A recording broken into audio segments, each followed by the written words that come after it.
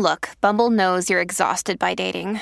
All the, must not take yourself too seriously, and 6'1" since that matters. And what do I even say other than, hey? Well, that's why they're introducing an all-new Bumble, with exciting features to make compatibility easier, starting the chat better, and dating safer. They've changed, so you don't have to. Download the new Bumble now.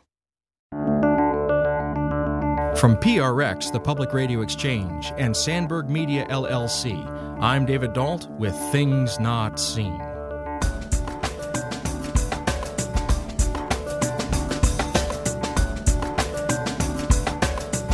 Not only were you expected to be joyful at all times, but if you weren't, the kind of underlying insinuation was that there was something wrong with you, that you hadn't prayed hard enough, that you weren't trusting Jesus enough. And I'm this young teenager who's going through a really traumatic puberty experience, and I'm not feeling happy all the time. And so then I'm also not feeling like I can talk about not feeling happy, which just makes me feel even more isolated.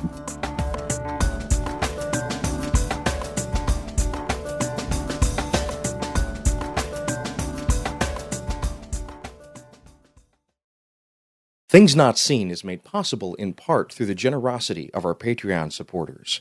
If you'd like to join them, please go to patreon.com/notseenradio.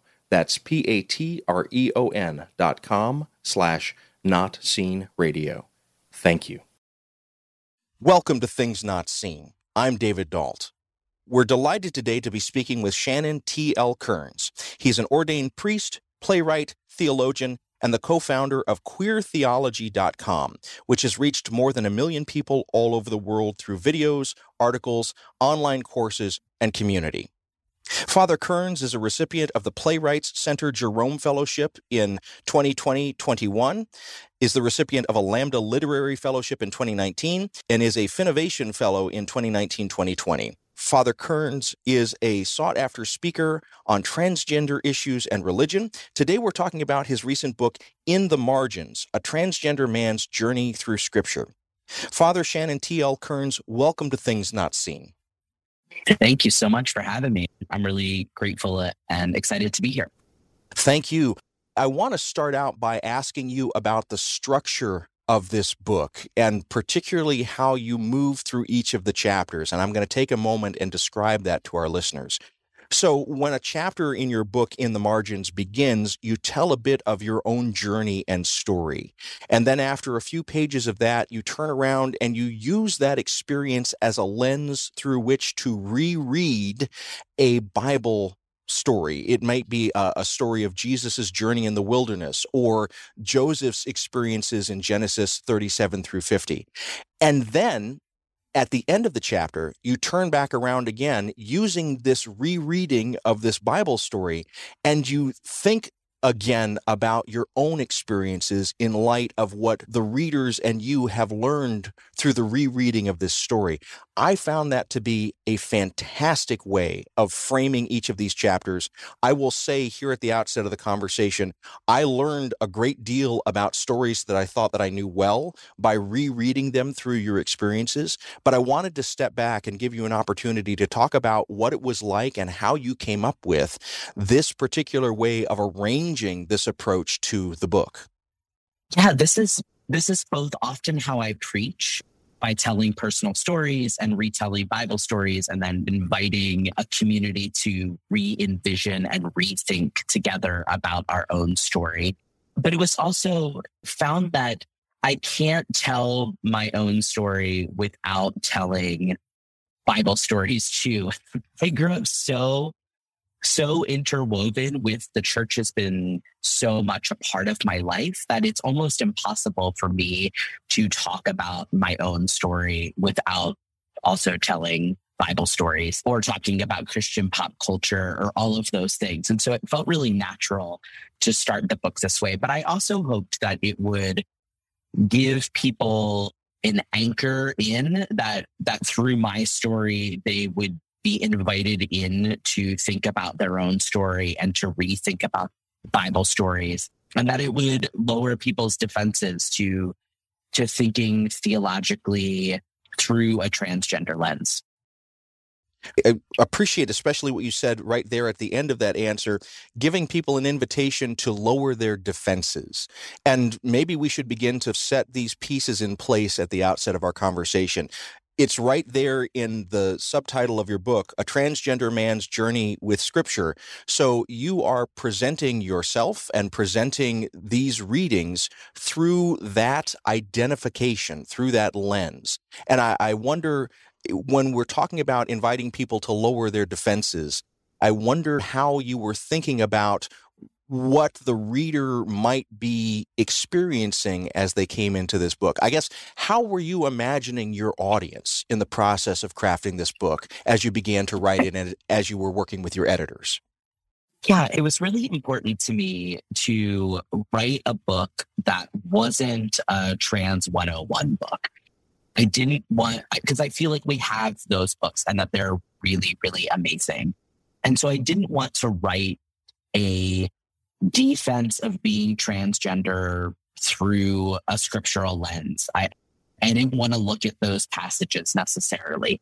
I really wanted to instead show how when we read scripture from a really unique identity, that it not only opens up something for other people who share that identity, so in my case, other white trans men, but it actually opens up something for everyone. And that reading scripture through a unique lens has the possibility to change how all of us read scripture.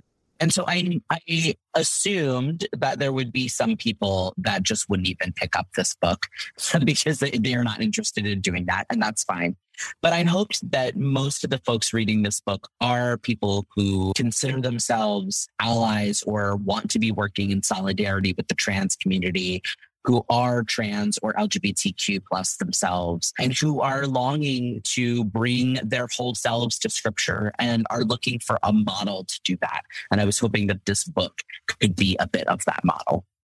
Let me take a moment and reintroduce you. If you're just joining us, this is Things Not Seen. I'm David Dault. We're speaking today with Father Shannon T.L. Kearns. He's an ordained priest, playwright, theologian, and the co-founder of queertheology.com, which has reached more than 1 million people all over the world through videos, articles, online courses, and community. Today, we're talking about his recent book, In the Margins, A Transgender Man's Journey with Scripture. Well, I'm thinking about what you just said about the fact that you imagined that there were certain readers who would never pick up your book in the first place.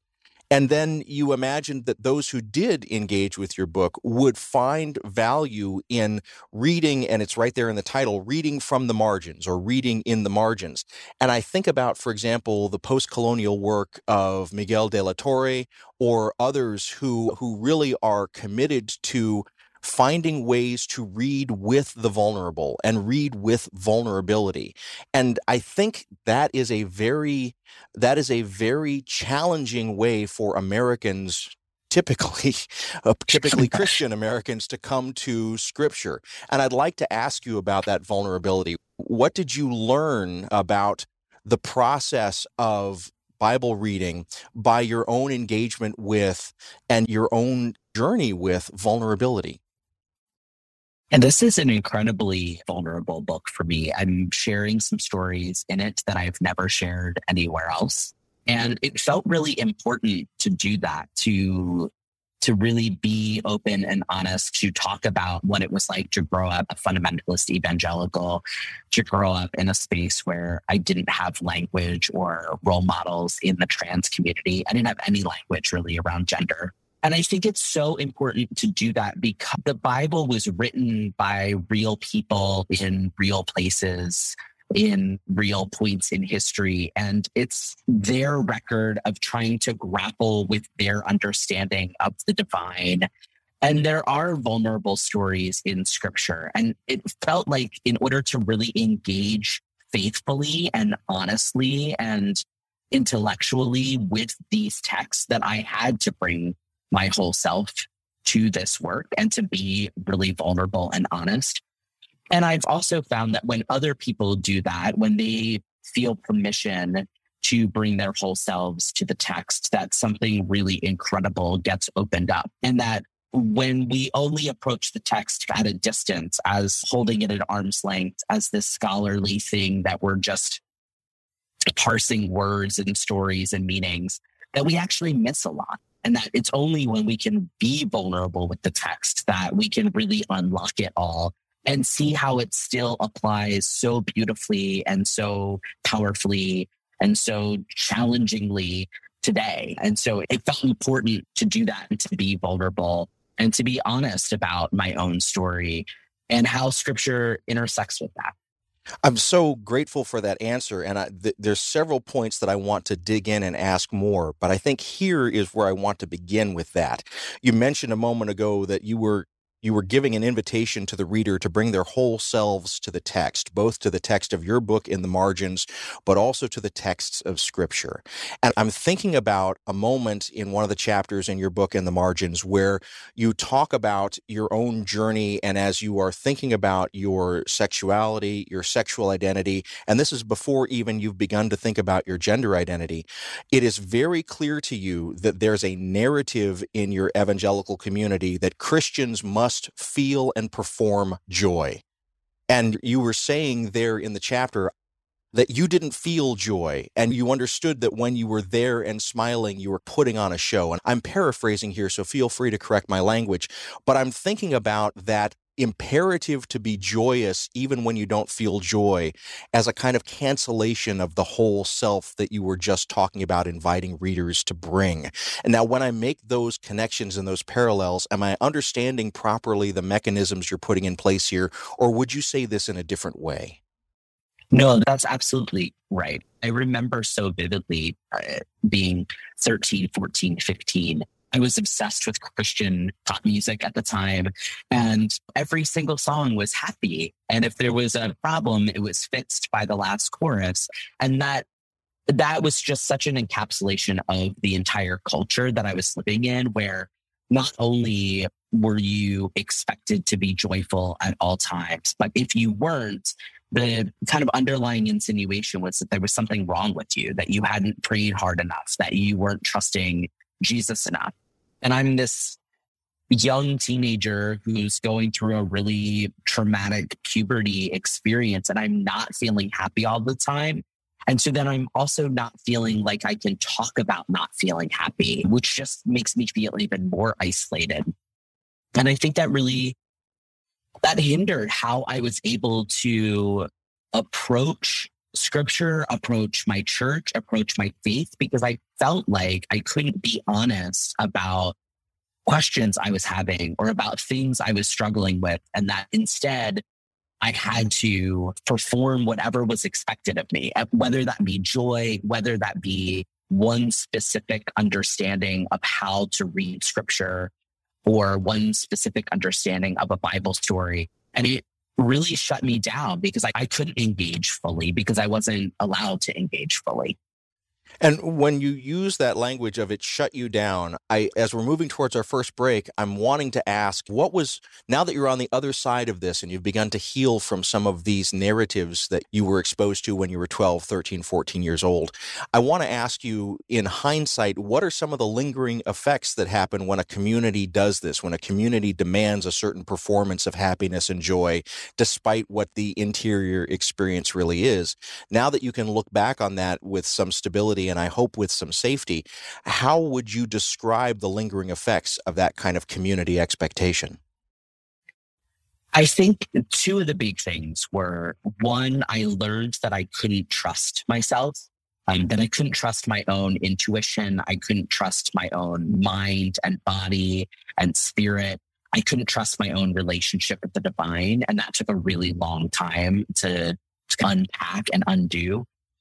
And two, I was taught that I couldn't ask questions. And there was a real kind of frowning upon learning from people that I might not agree with, right? The voices I was allowed to let in were very restricted. And so it took a long time to realize that I can read books that I might disagree with, that it's okay to grapple with ideas and texts. It's okay to disagree with an author. It's okay to hold really precious ideas up to the light and see if they withstand the scrutiny. And that isn't bad work. That's actually holy work and faithful work. And it's really important for us to do. If you're just joining us, this is Things Not Seen. I'm David Dault. We're speaking today with Father Shannon T.L. Kearns. He's an ordained priest, playwright, theologian, and the co-founder of QueerTheology.com, which has reached more than 1 million people all over the world through videos, articles, online courses, and community. Today, we're talking about his recent book, In the Margins, A Transgender Man's Journey with Scripture. We'll be back in just a moment. Things Not Seen is brought to you in part by Liturgical Press. Liturgical Press is a trusted publisher of resources on liturgy, scripture, theology, and spirituality. They've evolved to serve the changing needs of the Christian church, and they produce resources for pastoral leaders, teachers, engaged learners, and all leaders looking for quality books on faith and culture. Lit Press books are available at your favorite book retailer and online at litpress.org. That's litpress.org.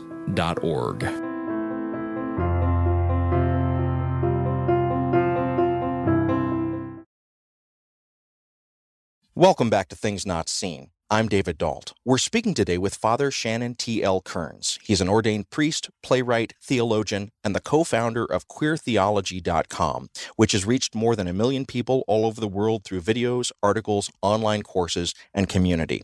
Today we're talking about his recent book, In the Margins, A Transgender Man's Journey with Scripture. Earlier in our conversation, you talked about how when you were moving through your teenage years and thinking about who you were and how you fit into your evangelical community and into the wider community, you didn't have language. And you also, in your book, In the Margins, talk about not really having models for this kind of reflection and this kind of introspection. But you begin to discover some, and one in particular is the comedian and talk show host Ellen DeGeneres. And I want to begin this part of our conversation by asking about how Ellen DeGeneres served as a kind of lens, a model, kind of figure for you that you could think with, and how that wasn't available for you within your community. And I'm not exactly sure I'm asking the question in the right way, so maybe we can start with a response and see if it's getting us to where we need to go, but we'll see where it goes. But I kind of want to start there, and I'm not even sure what question I'm fully asking you. Yeah, so I think it's important to remember, I was 16 when Ellen DeGeneres came out. So I'm watching her show probably when I'm 14, 15, into 16. I'm living in rural Pennsylvania.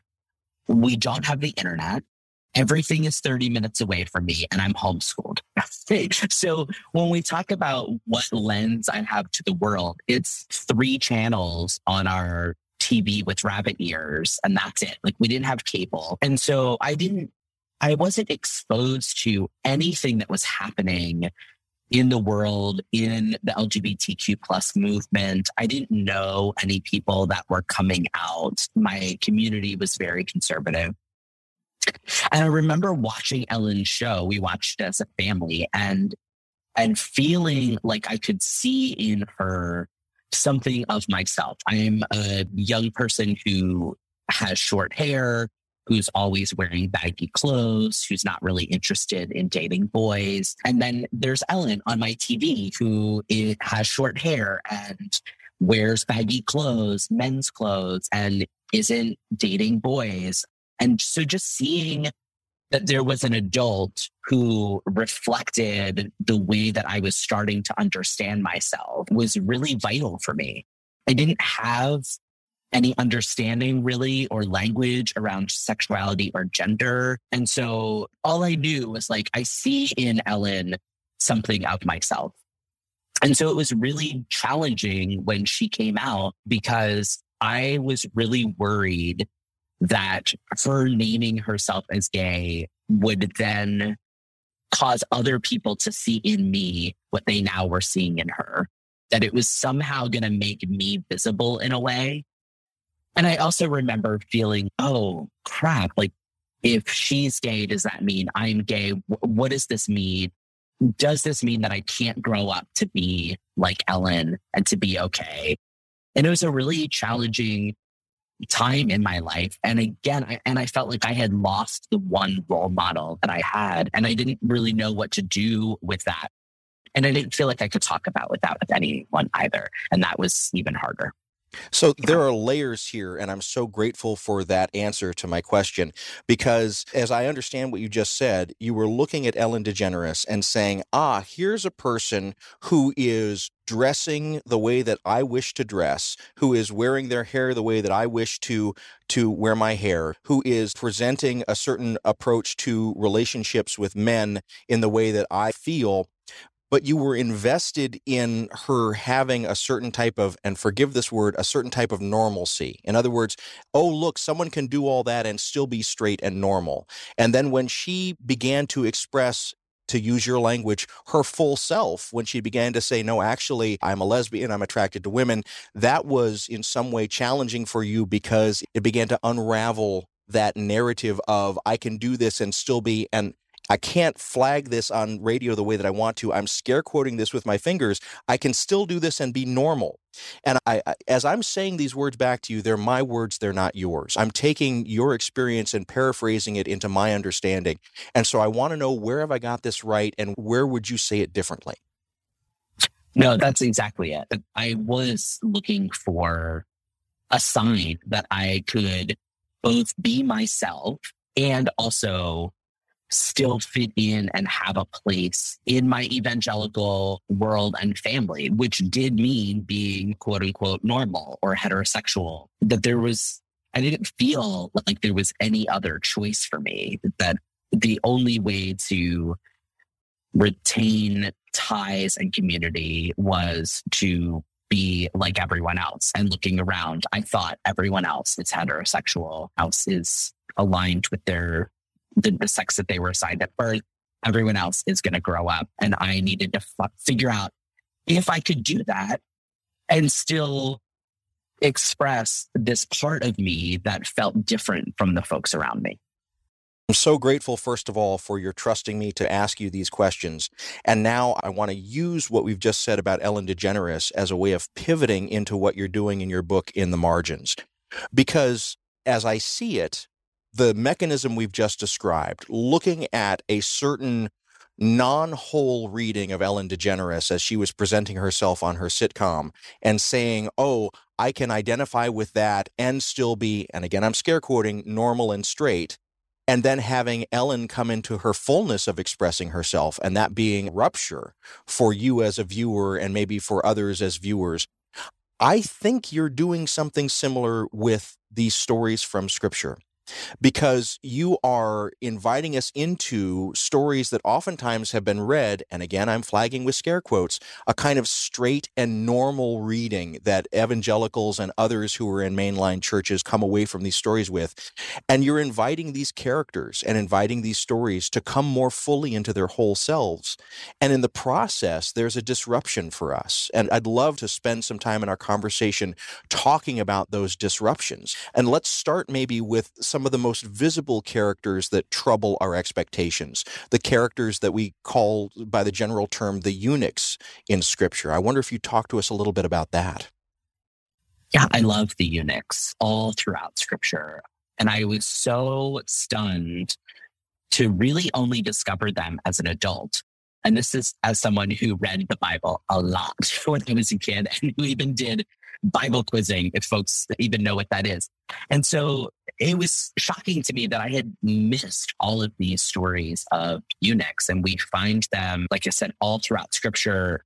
In Deuteronomy, they're talked about in the book of Esther, in Isaiah, in the Newer Testament, in the book of Acts in particular.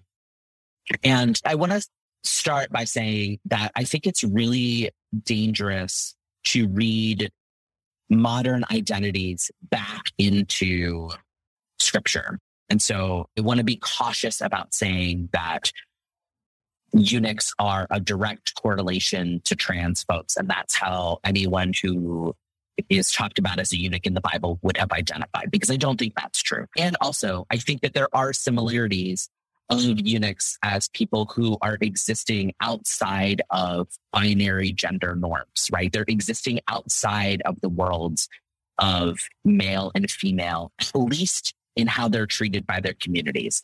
Eunuchs are considered other gendered, another gender, a third gender. And for many of them, that was due to violence that was inflicted on them as people that were taken into exile, particularly in the Hebrew scriptures. But when we look at these stories of eunuchs, of people existing outside of these gender binaries, we find also that there is a real deep faithfulness in these communities, that in the book of Esther in particular, they're the ones that are passing messages back and forth between spaces. And then we also find this conversation where in Deuteronomy, the eunuchs are forbidden to enter the temple and to worship. But then in Isaiah, we have this beautiful passage where God tells the eunuchs, I'm going to give you a name better than sons and daughters. And it's just this internal conversation in scripture about who's in and who's out, and that these communities are grappling with who's in and who's out. And when I looked at those stories, it's, I can see my own story in this, my own story of trying to figure out where I fit as far as gender goes, but then also the communities that have had conversations about me, and by me, I also mean all trans folks, about whether or not we can be included, whether or not we're allowed to worship, whether or not we can hold on to our identities and still be considered people of faith. And so there's so much resonance for me in these stories of eunuchs. And I think that it behooves all of us who are talking about and thinking about gendered inclusion for women, for trans folks, for non-binary folks, that we look more closely at these eunuch stories. Let me take a moment and reintroduce you. If you're just joining us, this is Things Not Seen. I'm David Dalt. We're speaking today with Father Shannon T. L. Kearns. He's an ordained priest, playwright, theologian, and the co-founder of QueerTheology.com, which has reached more than 1 million people all over the world through videos, articles, online courses, and community. Today we're talking about his recent book, In the Margins, A Transgender Man's Journey with Scripture. I want to linger with the eunuchs for just a moment longer, because you line out in the chapter where you deal with this so clearly that the eunuchs were part of the trauma of exile. They were leaders and others who had been forcibly castrated when they were taken into exile in Babylon. And then when the exile was lifted a generation later, they came back into a community that literally had no place for them, would not allow them to worship, could not even find really language or imagination for them. And you talk about Isaiah being a moment where God reimagines a place for them in the community.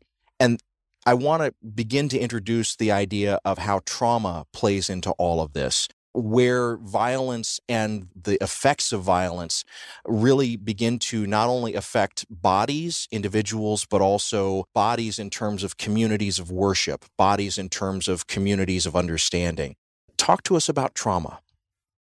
Yeah, there's so much trauma, I think, for queer and trans kids who grew up in evangelical churches, but not just queer and trans kids. I think of anyone who was identified as female, and boys too, although often the trauma exhibits they encounter it in different ways. That there was so much language about what bodies were good bodies and what we were allowed to do with our bodies, and how we should shrink down our bodies and be pure with our bodies. And I know for many of us who grew up in that culture, what that served to do was divorce us from our bodies, because we felt afraid of our desires. We felt afraid of our gender. We felt afraid of expressing desire and affection with other people. And so that divorce between body and spirit is something that was really writ large in my life.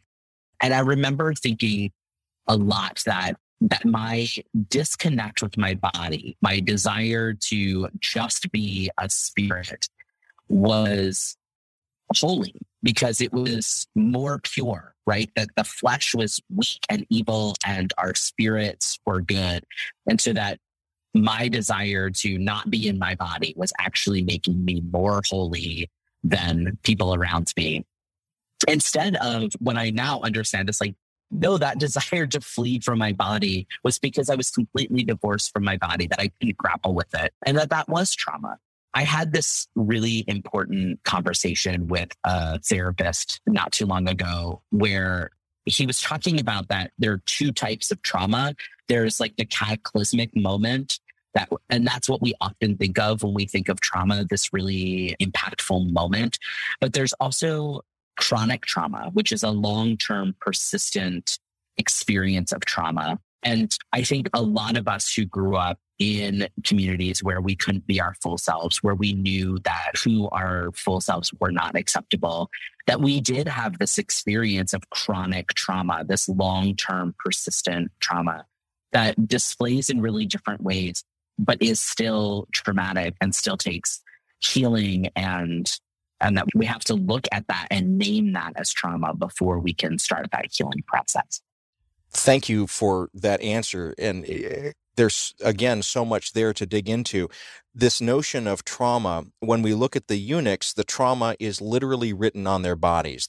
Their physicality has been changed by this experience of mutilation. But this makes me then think of Genesis 37 through 50 and the way that you read and reread the Joseph narrative. And for those that are unfamiliar or don't recall, this is the Joseph and the Coat of Many Colors, or if you like Broadway, Joseph and the Technicolor Dreamcoat story. And I have done a lot of work on that narrative from Genesis 37 through 50 in my academic life. I just want to say, first of all, thank you, because in your book, In the Margins, that chapter on Joseph made me rethink and reread that story in a new way, even though I've been working on it for 25 years. I'm incredibly grateful for that. But in the Joseph moment, what you're showing us is a person who has no physical scars of trauma and yet is deeply traumatized by the experiences he's been through. I wonder if you talk to us a little bit about how you read and reread the Joseph narrative here. Yeah, I love this Joseph story, and I am indebted to other scholars who have also done work around this Joseph story, particularly about that many-colored coat. There are some scholars who have talked about the language used is a princess dress. And so there are folks who talk about the fact that Joseph's dad gave him a princess dress. And that is the thing that inspired rage in his brothers. And I think when I read this story, whether or not you agree with the princess dress interpretation, there are other folks who don't agree with that translation. It is clear that there is something about Joseph that makes his brothers angry beyond him just being a favorite son, that there is something about the way that he carries himself in his body, that there is something about the way that he forms relationships, that he spends more time with the women in his family. And the fact that his father is so interested in that and interested in his, for lack of a better word, flamboyance. And so I see like young, queer, and transness written all over this story. And we do have this experience then for him of trauma where he is attacked by his brothers, where he is left for dead and then sold into slavery, and then also has experiences as an enslaved person where he has to figure out how to not draw attention to himself. And he learns in a lot of ways to tamp down and hide some of his flamboyance, and yet it keeps coming up. And I think those of us who grew up in communities where we tried to hide who we were, but also who had a light in us that couldn't be snuffed out, that we understand this experience of trying to fit in and not, even no matter how hard we try, that something in us keeps showing up and is trying to, and other people try to enact violence on us because of that thing that keeps shining. And so looking at this Joseph narrative, there's a lot of folks that kind of focus on the final one of the final verses of Joseph's story, what you had intended for harm, God intended for good, as this way of saying, well, like your trauma doesn't matter because God intended it for good. And I think that I really wanted to put a pin in that and say, I can look at my life and all of the trauma that I've experienced and see how it led me to this place that I am today, which is a place of wholeness and healing and health. And also look at that trauma and say, that was actually not of God. That was something that was bad and sinful and wrong that was inflicted upon me. And so even though I'm grateful to be where I am today, that our experience of oppression and of being oppressed is not a holy and good thing, even if it leads somewhere good. Before we go to break, I want to ask one other piece about the Joseph story. And this is something that you don't take up in your book In the Margins, but it really laid the table for me to come to this, because at the end, the very end of the Joseph narrative in Genesis 37 through 50, it sets up what happens in Exodus, because we're told that the Israelites literally sell themselves into complete slavery for the sake of survival under the regime that Joseph has helped to set up. And as you reread these passages, I found myself realizing in some ways the trauma response that Joseph was living through, having been brutalized by his brothers, leads to the enslavement and the violence towards an entire nation later in the book of Exodus. And I just want to ask you about those moments of undealt with trauma and how they don't just visit themselves back on the body of the person who's been traumatized, but they can have ripple effects throughout the entire community. I wonder what you think about that. And when I say that to you, how does that sound to you? I think that's absolutely true. And we've seen that over and over again in movements, in people, in communities. And I think that so many scripture stories are also about that, right? About how this undealt with trauma gets passed down. I think of Abraham and Isaac and their story and these generations of family trauma. And I think that for those of us who have found healing, part of our responsibility is to stop the trauma, right? That it has to stop in us so that it doesn't keep getting passed down.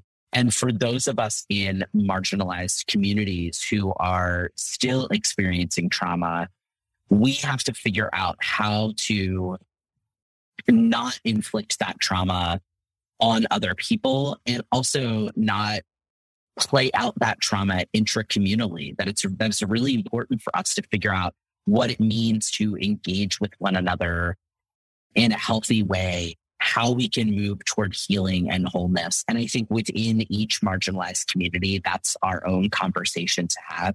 And also it's so vital that we be doing that work so that trauma stops with us and so that we stop passing it on. Because I think you're right that it can very easily be passed on and can continue to set up new ways and people who are marginalized and oppressed. If you're just joining us, this is Things Not Seen. I'm David Dault. We're speaking today with Father Shannon T. L. Kearns. He's an ordained priest, playwright, theologian, and the co-founder of queertheology.com, which has reached more than 1 million people all over the world through videos, articles, online courses, and community. Today, we're talking about his recent book, In the Margins, A Transgender Man's Journey with Scripture. We'll be back in a moment. Welcome back to Things Not Seen. I'm David Dault. Each week on our program, we bring you a rich conversation about culture and faith. If you're enjoying these conversations, please go to our website, thingsnotseenradio.com. There you'll find close to 10 years of these sorts of interviews and conversations, all available for free for your listening pleasure. We're speaking today with Father Shannon T. L. Kearns. He's an ordained priest, playwright, theologian, and the co-founder of queertheology.com, which has reached more than 1 million people all over the world through videos, articles, online courses, and community. Today we're talking about his recent book, In the Margins, A Transgender Man's Journey with Scripture. Well, I want to turn now to a pair of chapters in your book, In the Margins, where you ask us as readers to reread with you the stories of Jesus. And in particular, let's start with Jesus going into the wilderness. I was struck by one particular phrase from your book in the margins where you are looking at Jesus in the wilderness and you say, like Jesus, and I'm paraphrasing now, but Jesus, I didn't find the wilderness to be a place of loss, but I found it to be a place of gestation. It's a place where something new is growing. And I'd like to invite you to reflect with me and my listeners about what you meant by that statement. What does it mean to say that the wilderness is a place of gestation? For me, my wilderness experience was several years post-college as I was really grappling with what can my faith be? At this point, I had come out as gay. I still didn't have any language around gender identity. The internet was just starting to make its way to rural Pennsylvania. But I was starting to really grapple with the faith that I had been handed in my evangelical church. And I wanted to know that what I was believing in was the things that I had researched and tried and tested, and not just what I had been told to believe. So I went on this journey of holding everything up to the light and saying, can I still believe this? What questions do I have about this? Who's been writing about this? Read lots and lots of books. And what I found at the end of that time wasn't an absence of faith, wasn't that I put everything aside.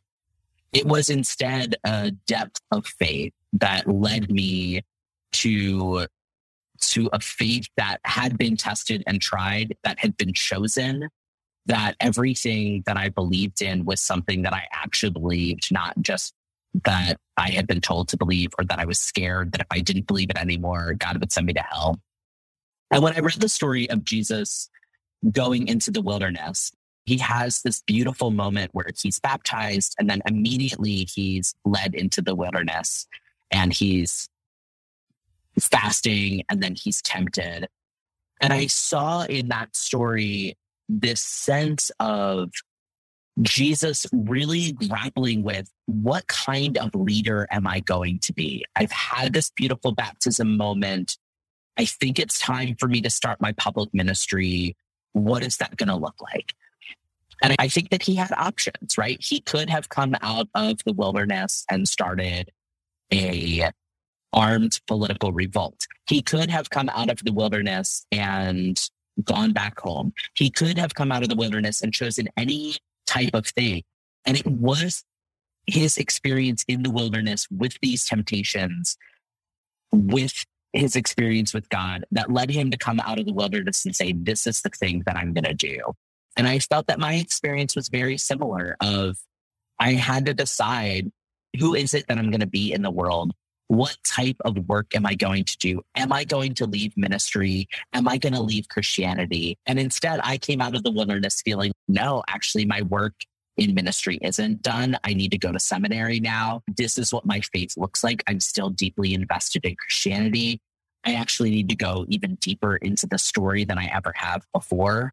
And that it was a time of gestation. It was a time that led me to something new, that birthed something new in me and then me in the world. I want to now ask you about that language that you just used of something growing in you, something new about you being birthed in the world, because your time at seminary corresponded with a new understanding of yourself in your body. And it was part of your beginning of your process of transitioning. And I want to be careful here because correlation is not causation. And just because these two things happened at a parallel point in time doesn't mean that they were necessarily connected. So I want to carefully ask you, how did seminary help and support, and how did seminary obstruct and hinder that process of coming to understand yourself differently in your body? Yeah, I think in some ways it was a happy accident that I was at seminary when I figured out or finally had language for naming myself as transgender. The seminary, I think, gave me the space to really grapple intellectually with my faith. It gave me tools to understand how to read scripture in a new way, in a way that I had never read it before. It gave me the space to know that asking questions of texts, of theologians, of theology was a holy thing.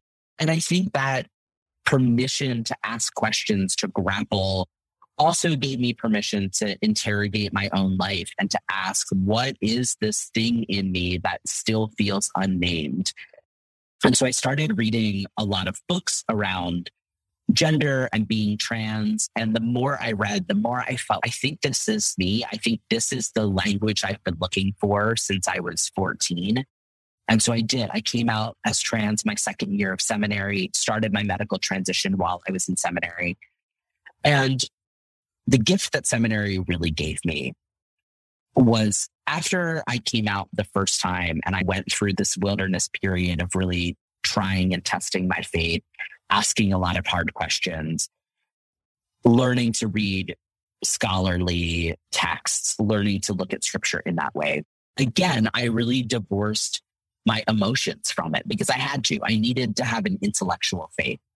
The gift that seminary gave was the ability to get back into my body, both as a trans person, but also as a theological person and as a Christian, and to find a way to reconnect my head and my heart when dealing with my faith and grappling with my faith.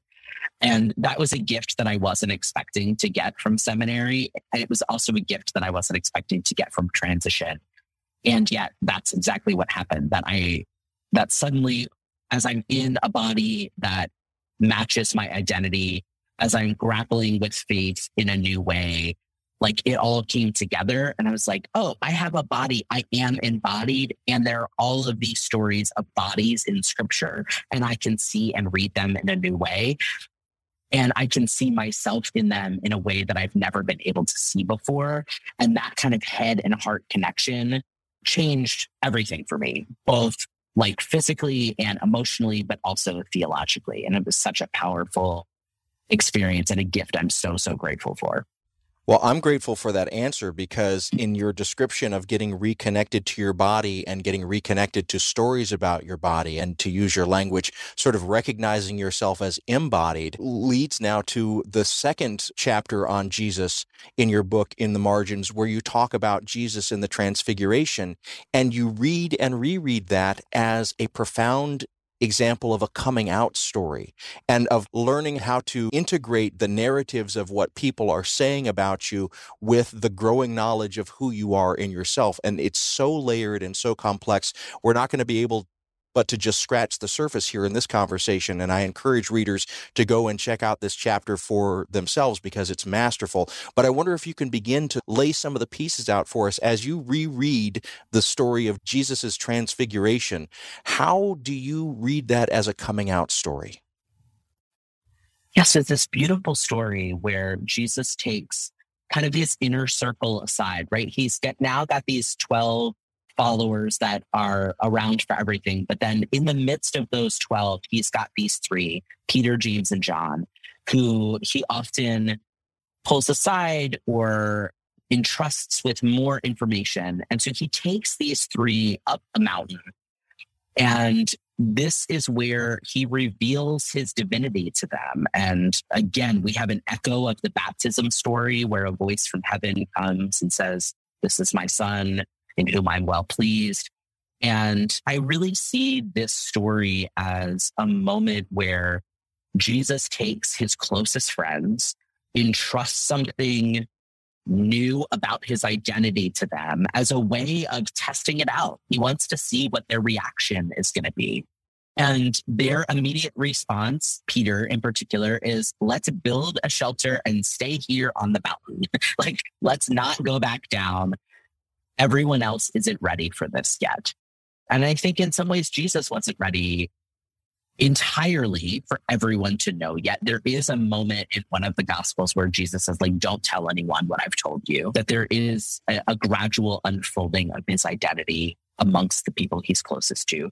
But in this moment, I think it was also Jesus was having a realization that everything in his ministry and life was now leading him to need to go toward Jerusalem, to walk toward the seat of power and to confront it. And he knew what that was going to cost him because everyone knew in that time what confronting the seat of power was going to cost you. You were going to die.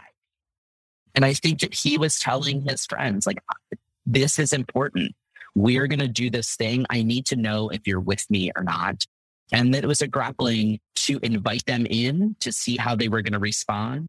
And I felt that in my own coming out of coming out was a process, that there was always a moment of inviting people in, of wondering how they were going to respond, but of knowing that no matter how they responded, I still needed to do this thing, that this path was the one that I was on. And then I hoped people would walk with me on the path.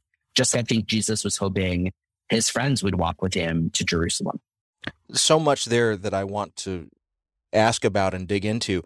If I'm hearing what you're saying, one way of phrasing this is that in this reading, Jesus's experience is saying to this core of 3 disciples, listen, you know me and you think you know me, and you think that I'm like you and you think that I look like you, but I know something about myself inside myself that you don't know yet. I'm not like you, and my body isn't quite the way that you think it is, and my experience of my body isn't quite the way that you imagine it to be. And I need to tell you about that, but I need you to be careful of what I tell you and not go telling everyone else just yet. This is going to take some time. To use your phrase, it's going to be a process. As I say that back to you, I'm hearing echoes of an earlier part of our conversation about Ellen DeGeneres. I'm also hearing about your own attestations about your own experience. But when I say it in that way, and when we look at Jesus in that way, have I got it right? Or would you say it in a different way or adjust something that I'm saying? No, I absolutely think you have it right. And I think this is where the power of reading our stories along with scripture stories lies, right? Because now we understand something emotionally about the Jesus story that maybe we didn't understand before. And also we see now in the Jesus story echoes of our own stories, which lets us know that our own process, our own journey is holy too, and is part of the work of connecting to the divine in ourselves and in others. And I think it's such powerful and important work. And this is where the good stuff is when we do this and we read in this way. So as we're thinking about your own journey, and as we're talking about your own journey, I'm recognizing that the process of writing this book in the margins has been part of your journey. Like you took your experiences and put them into this book, but then the process of standing back and reflecting on those experiences in the book alongside scripture, that may have had an impact on you and may have changed the way that you thought about these experiences and may have affected one of the legs of your journey. And so I want to ask, how has writing this book and thinking in a sustained analytic way about these pairings of Bible stories and your own experiences, how has that changed you, Father Kearns? It's been a really powerful experience, both to allow myself the space to be this vulnerable and to trust that it's going to be held and received well by folks who read the book. But also to realize that when we read so specifically, I'm reading these stories so specifically through my own story and lens. And some folks will say that that's selfish or that's self-centered. But I think instead what happens is it opens up space for other people to do the same thing with their own stories. I definitely don't want this book to be just like, oh, look at Father Kearns and his story. I want it to be an invitation for other people to do this work with their own stories. And it's that kind of invitation that I think is going to continue to change me and continue to change how I do theological work, because it's going to bring me into community with other people who are reading stories and who are telling their stories. And when we tell our stories together, I think something really powerful happens. And I think that's how the world changes and shifts. And I'm excited to be a part of that. And I'm excited to see what happens as other people start to tell their stories. Well, you mentioned this invitation for others to tell their stories and even to reimagine their stories. And I wonder, as you've been in the process of bringing this book into the world, and as it has been reaching audiences. And I imagine that this is part of a process that you engage in also with your preaching and with your teaching. What have you observed? What have you seen in terms of people reimagining their stories, and what effect are you observing that have on the audiences for this book and for your work? Yeah, I think that there's something about being vulnerable that gives other people permission to be vulnerable as well. And so I'm definitely seeing that. And we've seen in our work, especially with queertheology.com, where we really teach people how to do some of what I did in the book, to bring their own stories to bear, that people are having new insights into Scripture and into their own stories, and they're feeling emboldened and empowered to re-engage with Scripture in a new way. We've had people say, I was really afraid to read the Bible because I didn't know if there was anything in there other than condemnation. And this method of bringing myself to Scripture has helped me to re-engage the text again in a new way. And I'm now not only not afraid of it, but I'm like falling back in love with reading Scripture. And that to me that's the whole point of inviting people to do this work, so that we can fall in love with Scripture again, and so that we can continue to talk about what it looks like to bring our whole selves to the text, but also then what it looks like to be in community with other people as our whole selves, and to continue the work of bringing about the kingdom of God here and now, which looks like the work of more inclusion, where everyone has enough and where everyone can be grounded in their own particularity, right? This kingdom isn't an erasing of identities. It's actually an embrace of all of our very particular identities, and saying that all of these identities are part of the divine, and that we can only get a full picture of the divine when we can see everyone in their own particularness. And I want to just hold that up for people, because it's so beautiful, and it's not something to be afraid of. It's something to be embraced and to relax into, because it's so important and powerful. Well, Father Shannon Kearns, as a reader, I felt that invitation, and I can't say enough good things about your book, In the Margins. The way that it is structured, it is so clear. The way that you are laying out the process of bringing your own story alongside these Bible stories, the pieces that I got in terms of rethinking, reimagining these Scripture stories along the way are invaluable to me as a teacher, as a person who wants to be a follower of Jesus. I found that your book gave me new ways to look at texts that I have been thinking about for years, and it's such a gift. I know that it took a long time to think about how to judiciously place all of the pieces of the puzzle of this book together. I want to thank you, first of all, for the work, the analysis, the ways in which I'm sure that you bravely brought your experience into play with this analysis. Thank you for the time that you took to do that, because it really pays off for the readers, and I can't wait to share this with my students. I can't wait to share this with the listening audience here. But I also want to especially thank you for the trust and care you've given me in this conversation. Thank you for taking the time to talk about it with me and my listeners today. It's really been my pleasure. Thank you for having me and for just this incredible conversation. I'm really grateful. We've been speaking today with Father Shannon T.L. Kearns. He's an ordained priest, playwright, theologian, and the co-founder of queertheology.com, which has reached more than 1 million people all over the world through videos, articles, online classes, and community. Today, we've been talking about his recent book, In the Margins, A Transgender Man's Journey with Scripture, out recently from William B. Erdman's Publishing.